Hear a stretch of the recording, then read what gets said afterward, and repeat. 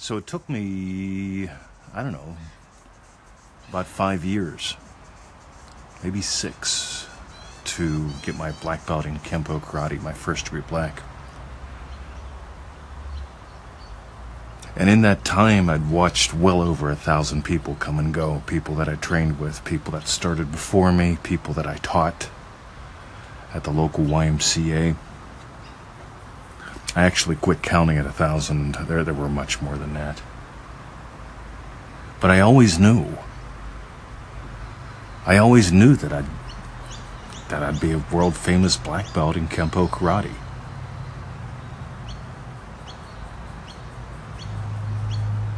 And a lot of the people that I trained with, when I saw them over the years and I talked to them, they didn't see that in themselves. They didn't feel that. They didn't have that driving the bus. It was during my first lesson that I imagined teaching as a black belt. And in all these years, I've never stopped practicing some sort of martial art, kung fu, tai chi, something. You see, I want you to find that.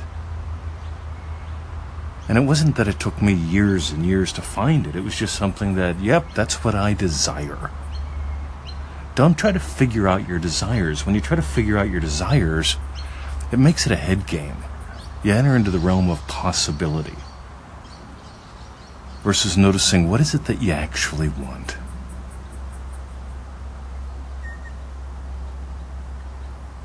See, I noticed something about being a black belt. It's very different than being a brown belt. It's very, very different than being a yellow belt in 10 different systems. I do know a fella who got either his yellow or his blue belt. That's not all that high, by the way. That's about a year in. He put a year into training in like 10 different systems. And in the end, he knows about a year of 10 different systems. He doesn't have what a black belt has. He just bounced around a lot.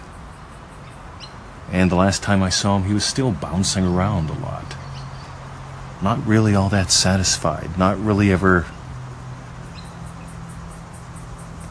I want you to draw a line in the sand. This is 2018. It's January. What are you going to do different this year?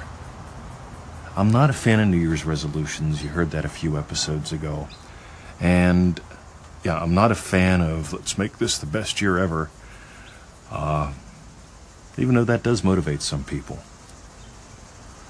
What I'm really into is just noticing right now, what is it? What is it?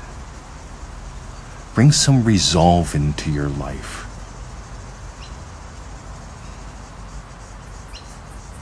No, that's not quite it. Determined. Bring some... determine what you want. No, that's not it either. What is it? How about surrender? I surrendered to being a black belt. And you know what that means? That means I didn't do a bunch of skateboarding as a teenager. Nothing wrong with skateboarding. I was taking my time and investing it in punching and kicking things, people. Such good fun. You're going to surrender to something today. Let it be something lovely. Let it be something satisfying. Let it be something that gives to you forever.